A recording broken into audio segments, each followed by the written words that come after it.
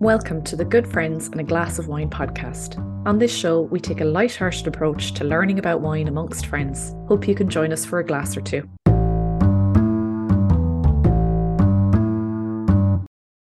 It is great to have you here for the second episode of the podcast. Tonight, we are tasting Grenache Blend wines.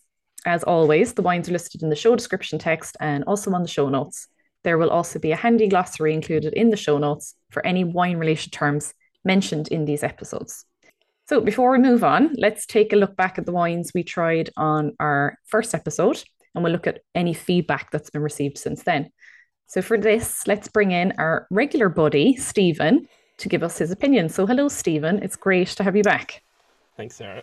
We tried two Cab Sauves, a French and an Argentinian wine. So I personally found that my idea that I had about these being meal-based wines was definitely true. So the French Ardèche Classique was something that really accompanied like a roast dinner, but I found the Argentinian was just a bit too overpowering. It was sort of losing its complexity very quickly. It was like it was turning, and I shared the wine with some of my family. I did get feedback from one of them that they actually thought it was gone off. So not a great review on that from our side, but what did you find? I drank the rest of the French and I cooked the Argentinian. Yeah. I do remember there being quite a large amount of sediment at the bottom I had that as well. of the bottle. French one was more drinkable after it was aerated and it kind of settled. Longer. Yeah.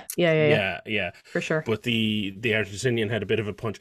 Because I was trying to look up what does corked or oaked or something like that mean to the taste. Like it wasn't acidic, or it wasn't I suppose pungent would be the other one, but I would say either maybe the containment, because again I suppose this is imported from Argentina, so it's come a distance. It might have sat in the port a bit too long. I actually had and I haven't said this to you yet, I had an Argentinian wine since then. I had a Malbec, which is obviously their big one. It was so nice. It was so lovely. It was called Trivento. It comes from the Mendoza region, which is like the main wine growing region in Argentina, as we found out. It was a really young wine. Like it was a 2021 vintage, but it was like lovely color, really nice aroma. The tannins actually seemed very settled. It was just a lovely wine, and it was like $10.50 for the bottle. I would go back and have that again any day. It was a really lovely wine.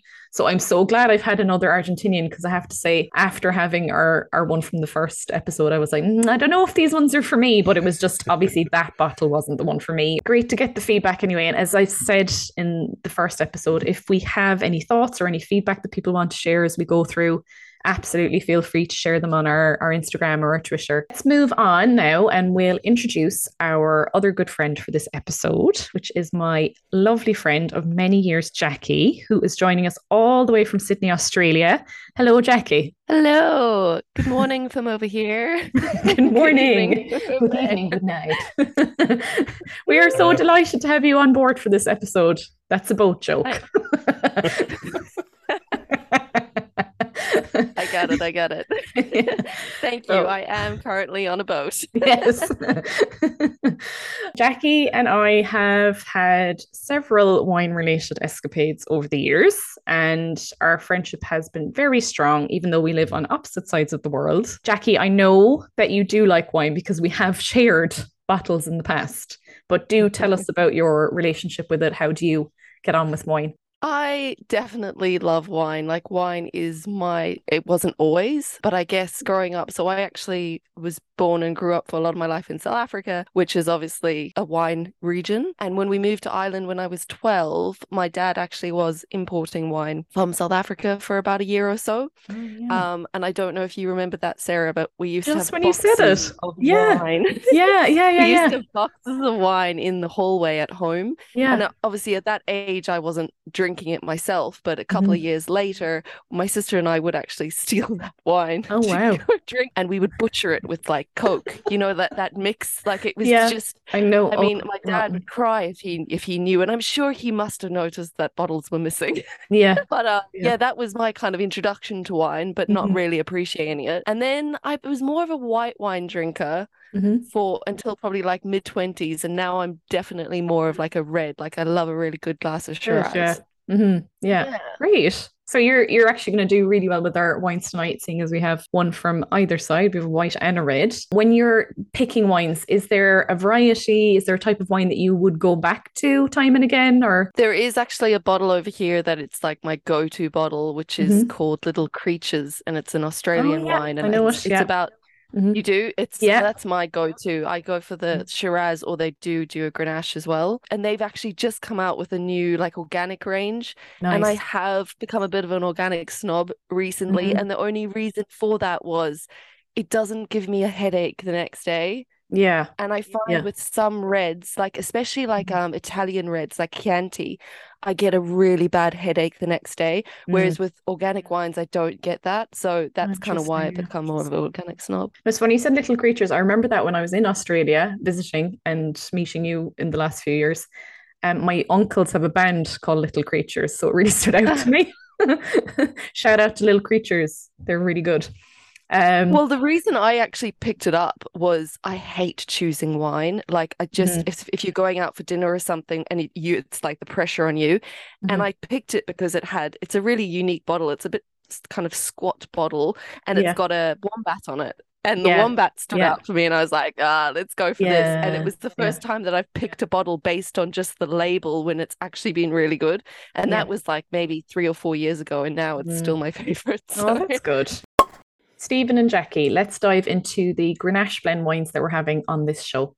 But before we look at the wine regions and the chosen bottles, are you interested in taking a short look at blended wines?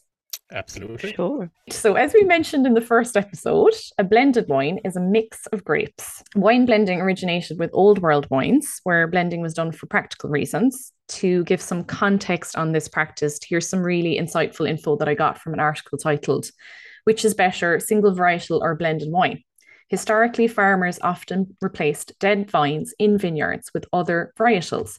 And as time went by, vineyards would be planted with a few varietals, and farmers often didn't know which was which.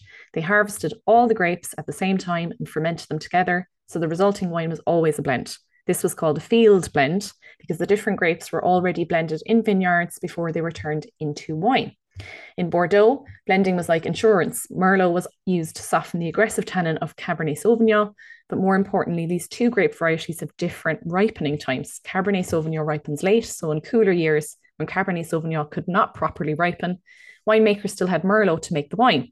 Obviously, the blend changed every year, and the vintage variations were significant.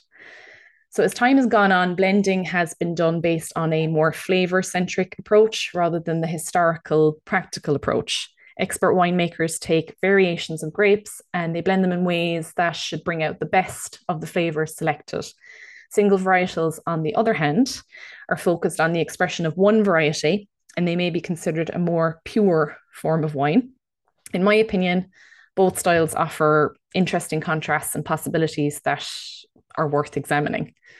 Something to bear in mind when we're looking at blended wines is that Old World wines have regulations in place that limit the blending possibilities. However, in the New World, there are no regulations, leading to all sorts of concoctions. As I've read up about blending wines, I've realised it's a huge topic. I'm sure we will touch on it in the future, but for now, I'm going to link to some great articles that I found that discuss the history and some popular blends. Most Grenache wines are blends, and our wines tonight are no exception. The Grenache grape originates from the Aragon region in northeastern Spain, where, as we discussed previously, it's called Garnacha, but it takes its most known role in the southern Rhone Valley, which of course we discussed in our last episode in relation to our French Cab Sauv. Most French Grenache wines from the Rhone are blended with Syrah and Mourvedre grapes, like the famous and aforementioned Châteauneuf du Pape and also Côte de Rhône. Grenache is made from a purple grape that comes from a spiced fruit family. Colour-wise, it goes from a partial to a moderate colour, varying from pink to red. Our first wine is a 2020 vintage, which is an excellent vintage for this region. Le Chien Catalan Blanc is made from a Grenache Blanc and a Roussanne grape. The Roussanne grape is a white grape that originates from the Rhône. However, this wine is from the Languedoc-Roussillon region, a region that is at the very south of France and features many appellations. It is known for producing loads of varieties, and it produces grapes that are also very popular in the Rhone. Comparisons are drawn between this area and the New World, as there is a lot of innovation coming from it in terms of flavour combinations. I actually can't find any information about who produces Le Chien Catalan, but our second wine is our first Australian wine. Unlike our first wine, this is a red wine. So Australian Grenache wines that are composed of the GMS blend are done in the Rhone style of Grenache wines. So I'm interested to see how similar or different these two wines are. So this wine is an older vintage than what we've had so far. It's a 2017 and it's produced in the Barossa Valley by the Schild family. The Barossa Valley is northeast of Adelaide in south of Australia. The other major Australian wine regions are in New South Wales and Victoria. Tonight, we actually have an extra bonus wine featuring in our lineup, as Jackie is tasting a 2020 Chateau Marie Viognier Grenache Blanc, due to the fact that it's not always that easy to source old world wines in Australia. And seemingly it's made a lot more tricky when one is only purchasing a bottle rather than a case. But Jackie has a wine that is also from the Languedoc-Roussillon region. And this blend is also made from a Grenache Blanc grape, but instead of being mixed with a Roussanne grape, it's blended with a Viognier grape, which is most grown in the Rhone Valley. I've seen this wine on a few occasions in the shops here, so I think it's actually quite accessible in Ireland. On their website, I found the following info about their land. So the terroir, with a very gentle slope and sun-drenched south-facing orientation, is made up of a mixture of schist, sandstone, quartz, marble, and limestone that has been present for more than 50 million years. I thought that was really incredible to think about, that there's just been so much time, so many environmental changes that would have impacted the land where this wine has been grown. So have either of you had experience of drinking Grenache wines previously? I mean, not consciously. Could have been slipped into some wedding wines in the past. I can never be too sure. How about you, Jackie? I have, and I like Grenache wine, but I haven't had the blends before that I know of. Yes, I'm not sure about them either, whether I've had them or not. I have a feeling maybe I have had them when I was in Australia, but it's like yourself, Stephen, it's something I think I'm new to. So I like the fact that I don't have any, preconceptions around this. So let's dive in and try them.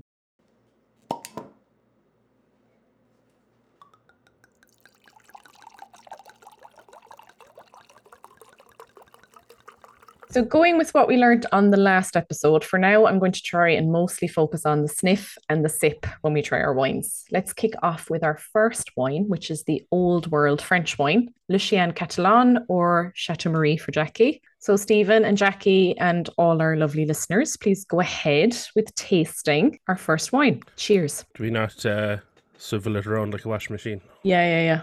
I got my nose in there first. I forgot my step. Show my amateurness. I mean, I want to talk about the label for this bottle. Yeah, do you like it? It's brilliant. Mm. Like, first of all, the wine is called Spanish Dogs. Yeah, it is. And they have a cat labeled wine as well. I noticed when I was looking up their range. The smell is lovely on that, I have to say. And it's so nice having white wine now as a contrast from our reds we've had so far. I've got to say, I was a bit worried about drinking this early in the morning, but this is a really easy wine to drink. Oh, yeah. It's like, I'm not good with time zones, but isn't it like 2 days in the future? It's 2 days in the future and about 4 o'clock in the morning. No, it's champagne breakfast and all. I was wondering, would this remind you of college, drinking so early in the morning? But at that point, I wouldn't have gone to bed, so yeah. That's true. Yeah, seemed more natural. Yes, because when you said that to me earlier, Stephen, I was like, "But when you've woken up in the morning, why would you drink?" That's how old I am. I literally didn't register in my mind. What are you thinking of this so far, anyway? Very dry. No, I may have ruined it by eating some grapes earlier. Last episode, I may have ruined it by using a jam jar. This episode, I may have ruined it. What else can you do to ruin it? I had some antifreeze earlier. Dissolved my taste buds. What are you thinking, Jackie? Well, now I'm tasting a different wine, but I'm guessing it's very similar. Yeah. I really like it. Like, I find sometimes with white wine there's a little bit too much of a bite to it, like it's too acidic. Whereas this one's very smooth to drink. Like it's actually quite like refreshing. And like I said, even though I wouldn't be drinking wine normally at this time, it's actually it's nice. I could actually finish that wine. Yeah. Oh, we've unlocked something dangerous here. Yeah, sorry about that. As you mentioned there, obviously we're having separate ones, but I think there's enough similarities in this that we're going to be having something somewhat similar. The Le Chien Catalan, anyway, the one that we're having, I am loving it. It's like my optimum white wine. And I was not expecting that at all, to be honest. I was reading up about it and I was going, I can't find anything about the producer. It's not an expensive wine. It's on the lower end of the scale for Irish pricing. It's gorgeous. It's it's fresh, light, a slight sparkle to it, not much, not overkill. Yeah.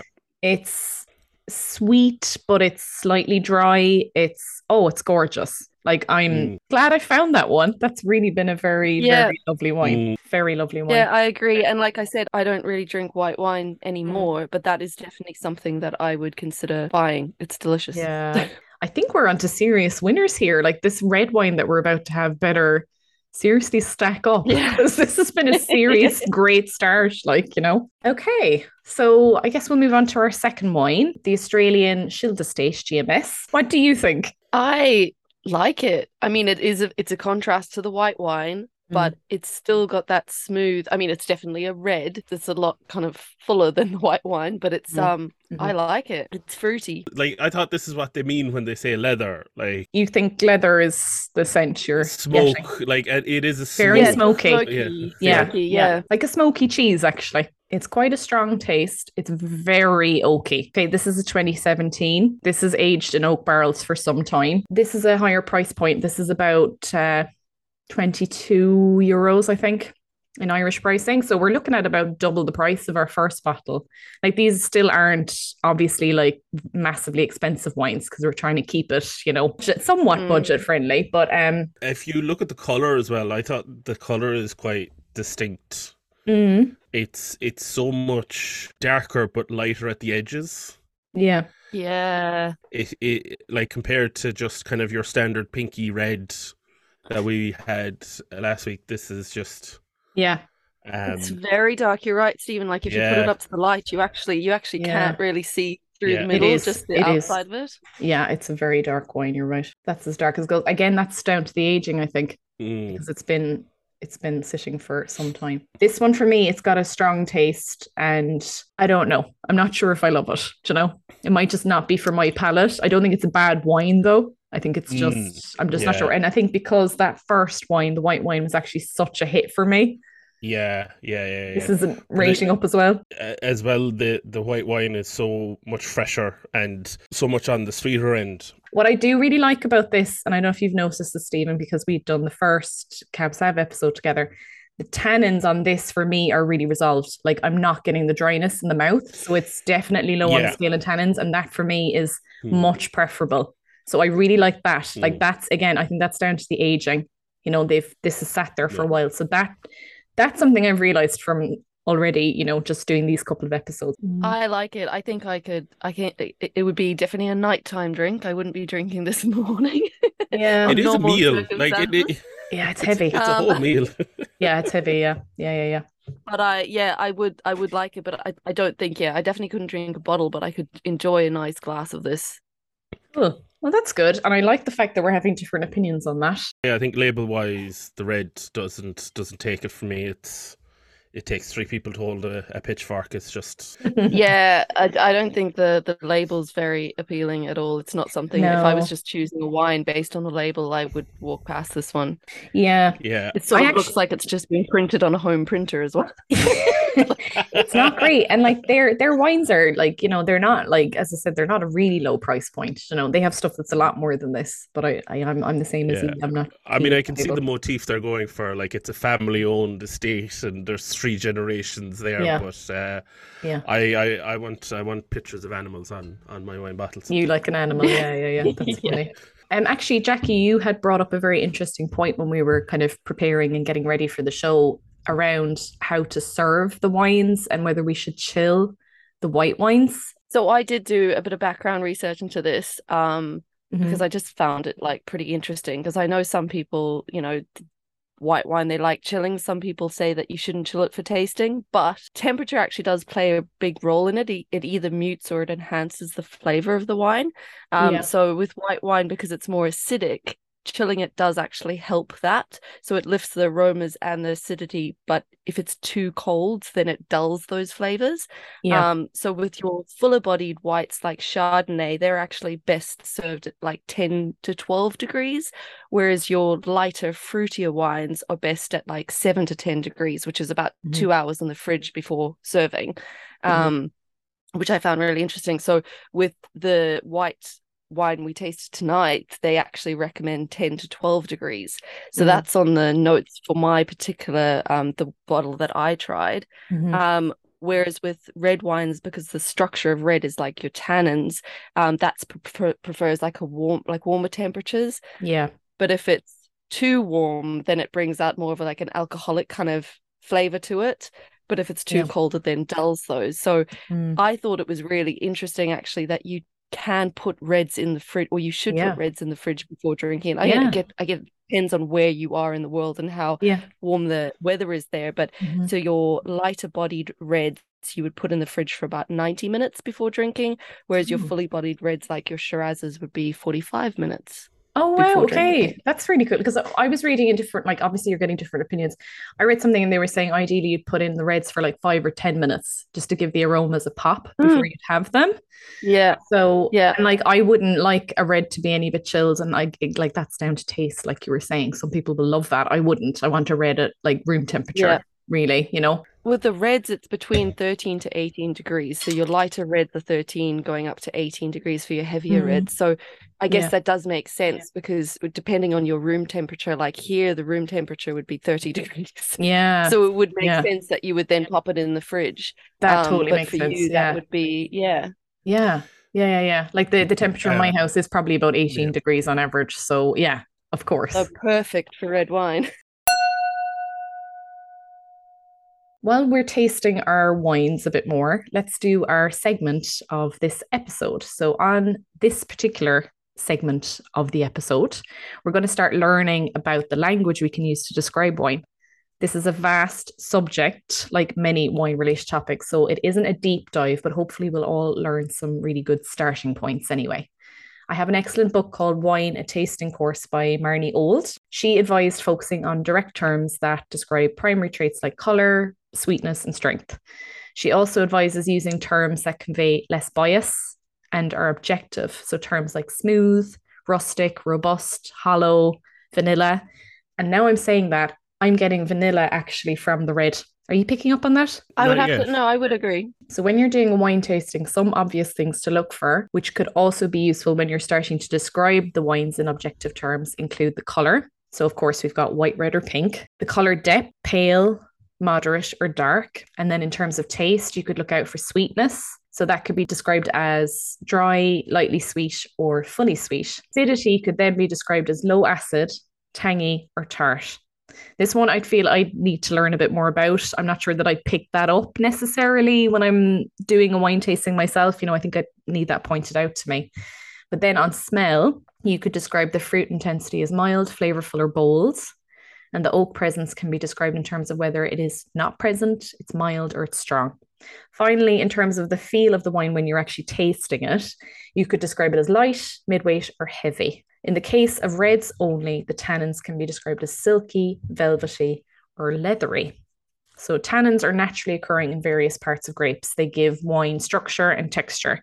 The tannins that are contained in certain grapes are higher than others. For example, Cab Sauv has high tannins. So of course, that would explain why we had such a strong feeling of dryness on our episode 1, Stephen. The tannins were very present in those. This was also possibly due to the fact that they were younger wines, so the tannins didn't really have time to resolve. So out of the terms that I've just described in this segment, was there anything that sort of stood out to you with these wines that you would use to describe them now? I think the red, like to me, it has aged. It's quite smooth, but I would put it towards the mid tier of flavors. Like it's not tart. I would say it's tangy. I wouldn't say low acid. I think if for me when it's sitting, I can feel like, you can feel the alcohol. So I wouldn't put it as low acid. Put it as would say tangy. Are you enjoying it more as you're drinking it? Oh yeah, absolutely, and Yeah. it is very flavorful. It is, yeah.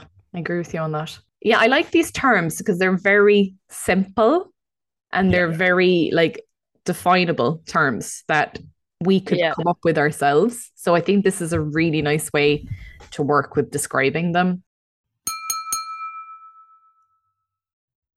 Great. So I want to ask a few questions of our special guest for tonight. So Jackie, over to you. Can you tell us a wine-based fact? I can. And I don't know if this is common fact or if this is just something that I was quite surprised at. But I didn't realize that even though Australia is considered one of the younger wine producers, I guess, compared to Europe, it actually has some of the oldest vines in the world.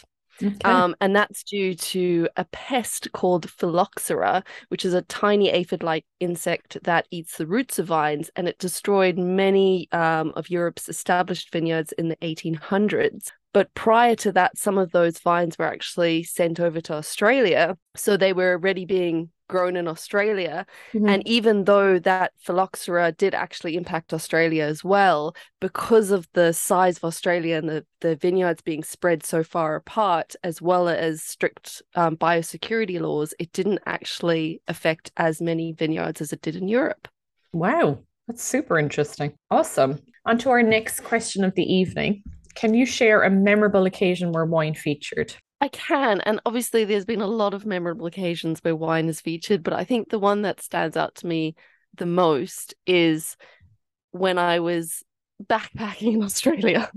And I'd spent a year of basically living off nothing and drinking goon, which if anyone's been backpacking in Australia, it's basically boxed wine or cask wine, and you get about, for $8, you get about 4 to 5 liters of it. Oh, wow. So yeah, but it's full of crap. Like, it's not good. And I then, for the last month or the last 6 weeks that I was in Australia, I actually traveled up the west coast of Australia with a friend, and we went to Margaret River and did some wine tasting. And it was like, wine tasting. We didn't actually buy any wine. It was free, but it was just so good to like have proper wine and just it was amazing. And at the end of our trip, our last week, we decided to like splash out on a bottle, but we were in this like mango region, so we decided to buy like mango wine, which was quite like a sweet, like a dessert wine. But it only cost us about $20, but at that time $20 was a lot of money. I know. Yeah. So we ended up we were camping at the time, like living out of a van, and we were sitting on our little chairs with a massive fly net draped over the two of us because there were so many flies, and like every time you opened your mouth, they would go for your mouth and your eyes and everything. And we were sitting there with our mango wine, and we just felt so sophisticated. Yeah. And I really remember that. It was like red dirt, and it was just a very Australian kind of picture. But it was amazing. It was an amazing moment. And I remember that like even now, and that was about 12 years ago. So a really vivid memory. Like yeah. Oh, that's nice. Yeah, I love those kinds of memories, especially ones like that where I actually really do think like it's more about the people that you're having those experiences with than the wine. Like, you will remember that moment because of that person who was with you and the setting, and the wine is just like a nice, I don't know, like decoration to that, and sometimes you will it's a beautiful, beautiful wine, but more often than not it's about that memory. So that's so lovely. Great. So set the scene. If you could drink your favorite glass of wine anywhere in the world, where would that be, with whom, and why? So whenever I think of wine, and I do feel like, to me, I associate food with wine. I do like having wine with a meal. I would actually go for somewhere in the south of France, surrounded by vineyards. And I would be having a nice glass of, I think, actually white with a meal with Anthony Bourdain, because I just really love the way that he talks about food. I love his conversation. I've watched Parts Unknown about twice, and I just love every episode of it. So I think, unfortunately, obviously he's not with us anymore, but that would be who I would love to have a glass of wine with. Well, that's it. It's your fantasy scenario. So there you go. He's here and he's waiting to have a glass of wine with you and answering all your questions that you have. That sounds fantastic. That was great. Thank you for your answers. I really enjoyed that. So we're going to wrap up now. On the next episode, we have something very festive planned. In that, we'll be trying out sparkling wines just in time to ring in the festive season. We're going to try out a French champagne, Brut, called Duval-Leroy, and a Spanish cava called Barcinu Belle Époque. So don your party hats, throw on your feather boa, and let's get ready for our festive party. Cheers, everyone.